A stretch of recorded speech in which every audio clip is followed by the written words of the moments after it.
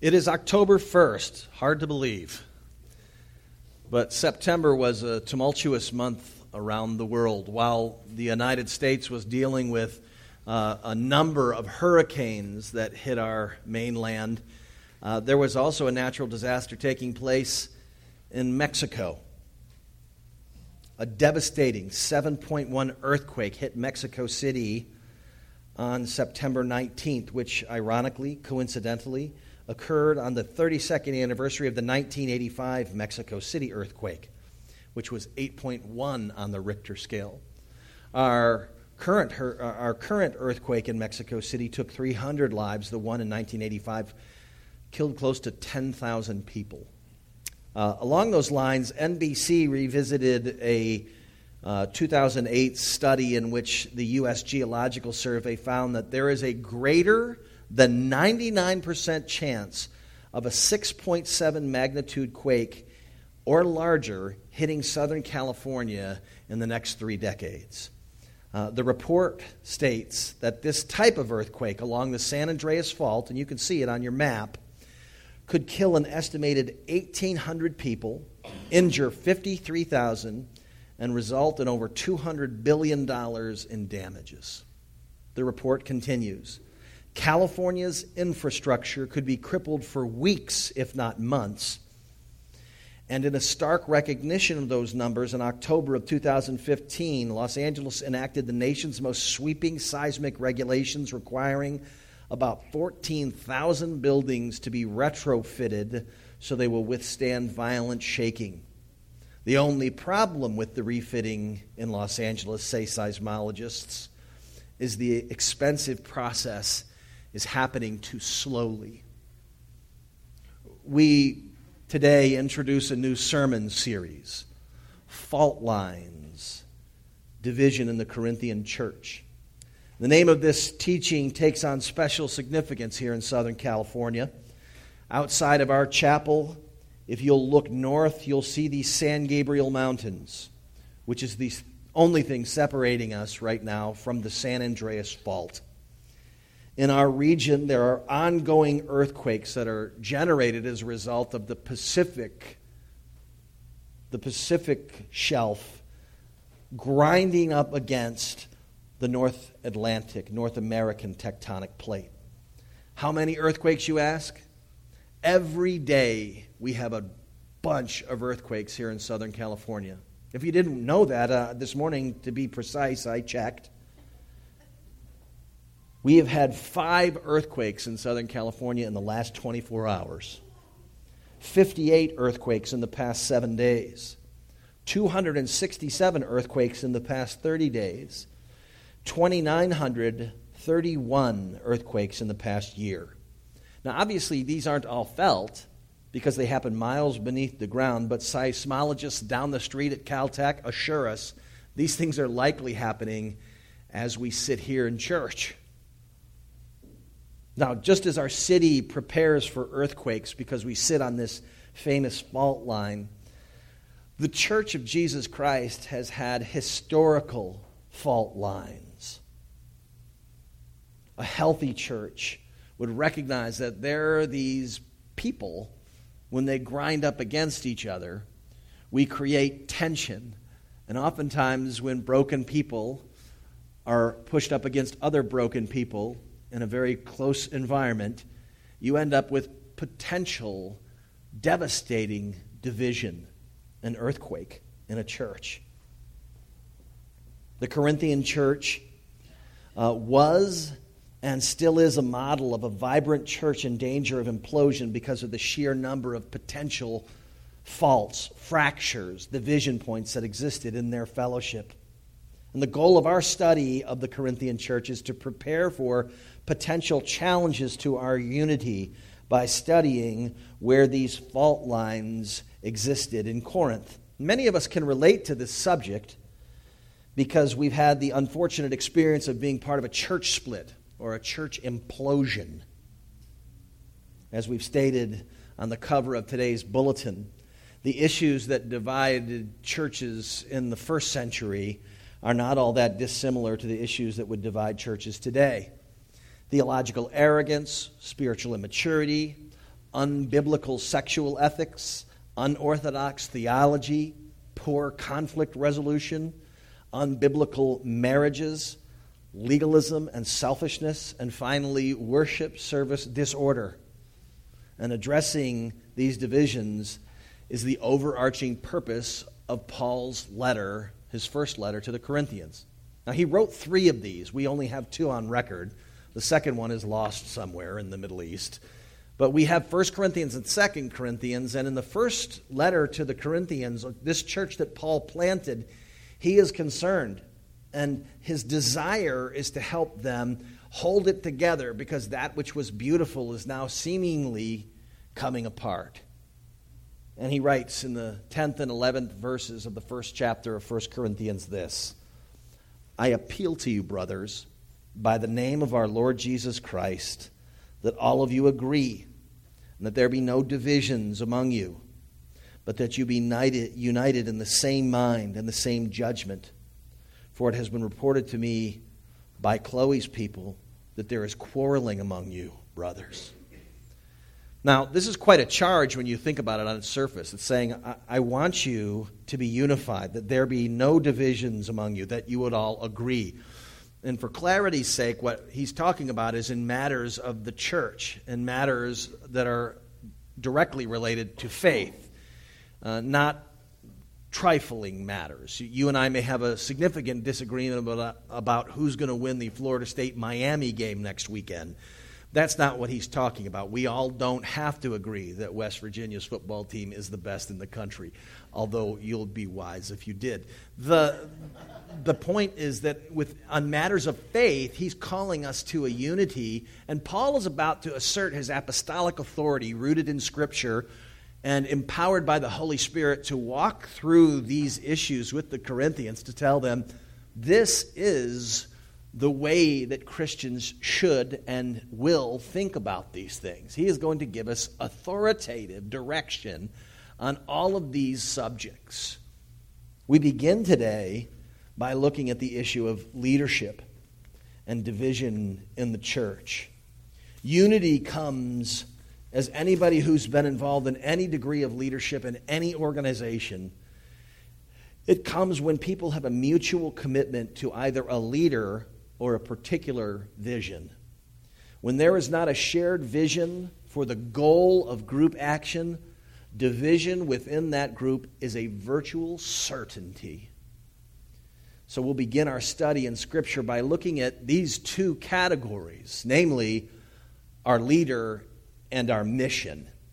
So let's start with verse 12 of 1 Corinthians 1 and see what Paul is saying. He's saying our gospel's leader is Christ Jesus. Verse 12, what I mean is that each one of you says, I follow Paul, or I follow Apollos, or I follow Cephas, or I follow Christ. Now, Cephas is Peter. And what he is saying to them is, Chloe's given me these reports that you guys are fighting, and the first thing you guys are fighting about is which Christian leader you are following. And he wants to reassert, there's just one leader in our church, and his name is Jesus. And you can see right away the problem of putting Paul and Apollos and Peter's names on the same level as Jesus. You look at that and you go, okay, no wonder that's probably upsetting to the Lord, because you're effectively elevating these human beings to the status of Jesus. The idea that being associated with Paul would even compete with the joy of being a follower of Christ is absurd to Paul. And yet here the Corinthians are arguing about who the best Christian leader is. And you've seen that. I've seen that in churches. People arguing about this particular preacher, that particular author, this particular theological bend, this denomination, that denomination. It becomes all-consuming. People tribe up. And they say, I'm affiliated with these people because it makes me feel safe and secure. What is it about us, do you think, that makes us want to do this? I follow this person. I think it's pride. I can tell you that some of my least favorite people in my life over the course of my life have been the name droppers.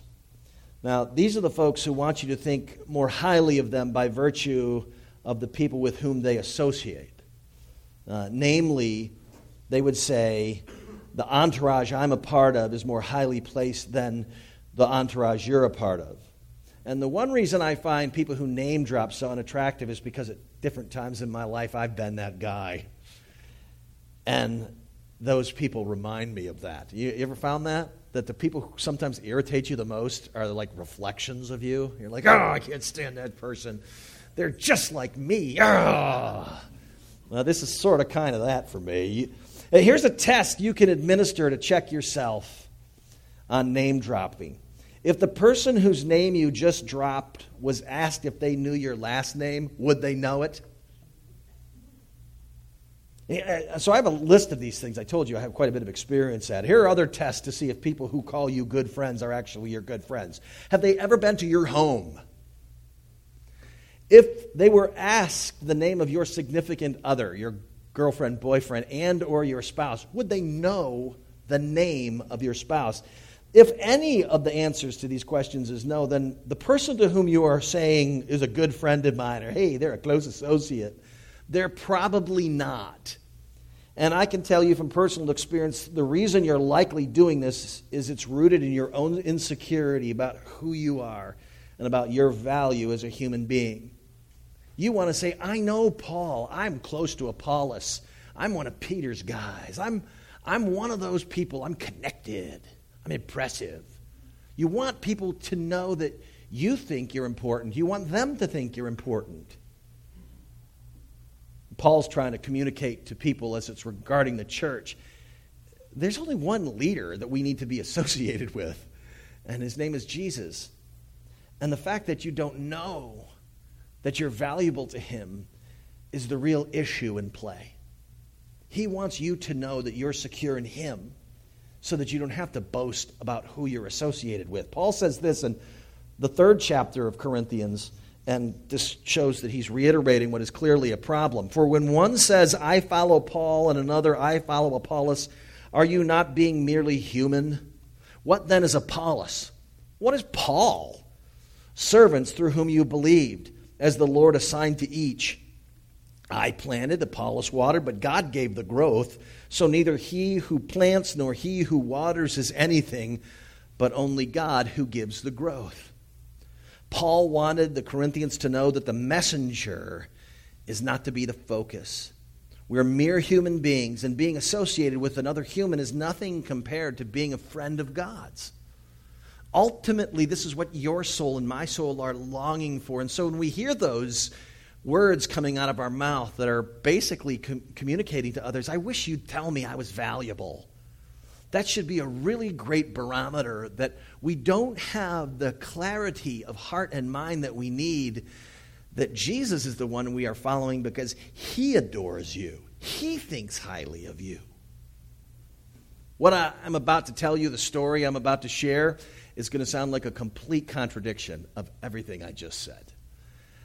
Yesterday, I had the privilege of speaking to the Philadelphia Eagles football team chapel. Now, I know that sounds grand and everything.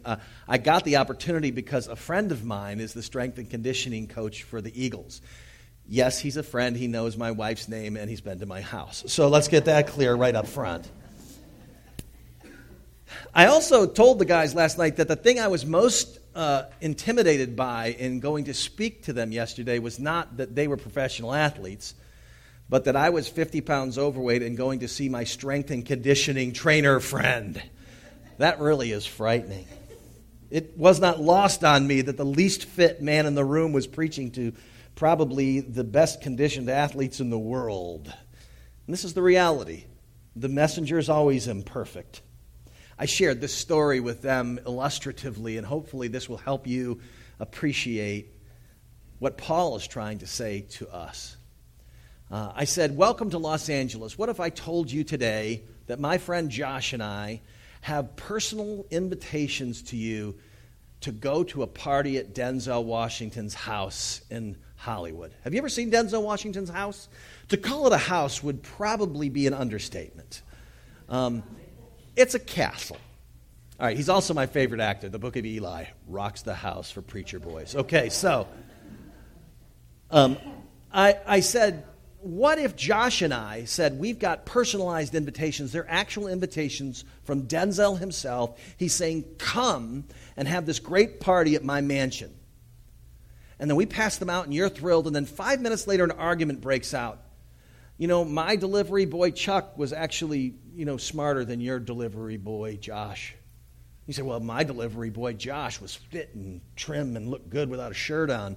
And yours is a chubby old guy, and my delivery boy is better than your delivery boy. How insane would that argument be? It would evidence that they had completely forgotten the point, which is they get to go hang out with Denzel Washington. The idea that Christians would sit around and argue about who the best Christian leader is like arguing about who's the best delivery messenger. Because that's all ministers are. That's all we are. We are messenger boys and girls. That's what we do. To compare us is to actually insult Jesus. It's to say, you know what, I'm not as satisfied being associated with Jesus. I want to be associated with this particular messenger.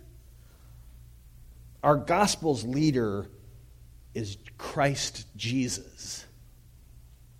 That's why Paul would say in 1 Corinthians 3, 21 through 23, let no one boast in men, for all things are yours, whether Paul or Apollos or Cephas, or the world or life or death, or the present or the future. All are yours, and you are Christ's, and Christ is God's.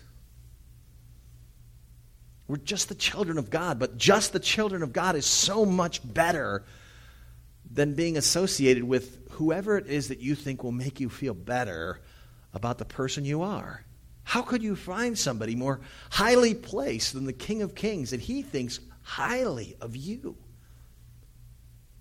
Our gospel's leader is Christ Jesus. Division occurs because we have our hearts and minds set on the wrong leader, but it also happens when we have our hearts and minds set on the wrong mission.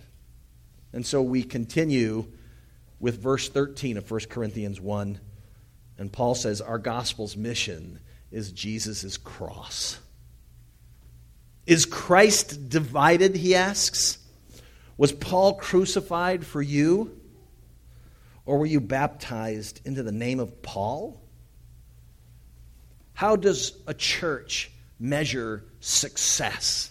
If you were going to assess a leader and say, I follow this leader, what would be the terms you used? What would be the metrics you use to say this person was successful at what they do? How does an individual assess what constitutes a great Christian? And Paul is saying that the definition of a successful leader is the one who's a servant, not a superstar. Christ was a servant. It was his sacrificial leadership that was and still is the focus of our worship and our submission. And only the power of the Holy Spirit working in a life can save somebody. There is nothing that a human being can do to make somebody want to believe in Jesus. That is a work of power that comes by the grace of God through the Holy Spirit. And the Holy Spirit's power is working because of the finished work of the cross of Jesus. The cross of Jesus. Jesus has been punished so that you would never have to be. Your sins forgiven from last to first, past, present, and future. As well, the righteousness of Christ, his holiness, exchanged with us. On the cross, our dirt put onto him, his holiness transferred to everyone who would ever believe. Jesus knew the names of everyone who would ever believe. Personalized invitations coming to you. This gospel, the proclamation of this gospel, this is what is the power of God. It's the power of God reawakening and awakening people to know what they are called to, relationship with God. In our text, you also see the Corinthians dividing according to who baptized them, which is also almost as funny as who led me to Christ. Paul reminds the gang that Jesus is the one who saves. The water is symbolic of his cleansing from our sin. It's his cleansing from our sin that saves us. And the person administering the baptism is not only insignificant by comparison to Jesus, but baptism isn't the mission. Baptism is the byproduct of the mission. In contemporary churches, some ask the question regularly, how many baptisms do you have? And this becomes kind of a badge of honor for the church. And some of those churches are super guilty of rebaptizing Presbyterians because they were sprinkled or poured as children, and then counting it in the plus column. That always kills me. We baptized 10,000 people this year. Really? How many of them were new converts? 2. But the other 9,900 were Presbyterians, and we thought it was improper that they were baptized the way they were. But look at us, we're making a difference for Jesus. Anyway, that's a side note. What do you use to determine whether a church is effective or successful? Paul says the mission is to preach the gospel. It is God's business to know how many actually come to faith. He says this in verses 14 through 17, I thank God that I baptized none of you except Crispus and Gaius, so that no one may say that you were baptized in my name. I did baptize also the household of Stephanas. Beyond that, I do not know whether I baptized anyone else. For Christ did not send me to baptize, but to preach the gospel, and not with words of eloquent wisdom, lest the cross of Christ be emptied of its power. We celebrate when people get baptized here. We love baptizing people. It's a command that if you've believed in Jesus, you are to be baptized. It is part of the Great Commission. Go and make disciples of all the nations, baptizing them in the name of the Father, Son, and the Holy Spirit. But don't get it confused. The mission is the proclamation of the gospel. Baptism is what we get to do when God decides to wake somebody up to the reality of the faith. Our mission is not baptism. Our mission, Paul's mission, was to preach Christ. This is the gospel's mission, Christ's cross. When that gets confused in churches, when people get off on tangents or onto our mission is Reformed theology, or our mission is this particular definition of baptism, or our mission is this particular definition of this particular subset of theological issues, when we get away from the gospel being the mission, we end up in real trouble and division results. And one not need look beyond today's headlines to see the divided condition of Western culture. Ethnically, politically, socially, we seem to be a people increasingly separated into factions. And this description of society can often be applied to the Christian church. I can say this, division in churches is only possible when a church is safe and or affluent.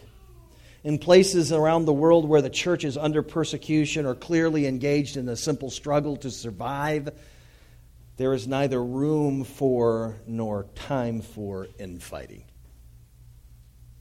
Western Christian friends, we've got too much time on our hands. During wartime, they have said that the old adage is there are no atheists in foxholes. And that during firefights, there is no division. Racism disappears in amazing ways when your common enemy begins to shoot at you. You forget about the petty differences that you may carry politically, and all of a sudden now you have a common enemy. In 1914, at St. Matthias's Church in Devon, England, a memorial service was held for a fallen British soldier of World War I, and at that service, an excerpt from a battlefield chaplain was read, and it said in part, "Tell the territorials and soldiers at home that they must know God before they come to the front if they would face what lies before them. We have no atheists in the trenches. Men are not ashamed to say that, though they never prayed before, they pray now with all their hearts." This is the first historic reference we have to that phrase, "There are no atheists in foxholes." You see, friends, when we forget the purpose of our church, which is to glorify God, and part of glorifying God is His mission, our mutual battle to share the gospel with the world, to be a church that forwards the reality of the gospel, that takes the mission of Christ into the world in all of its forms, when we forget that, we start fighting each other. So we have to ask, are we on mission? Do we have a clear set in our head of who our leader is? Well, I can tell you, our gospel's leader is Christ Jesus, and our gospel's mission is Jesus' cross. That is why Prism exists. And our hope is, as we move into the future as a church, that we will obey the words of Paul when he said, I want you all to agree, and there would be no divisions among us, that we would be united in the same mind and in the same judgment. So let's pray together for that.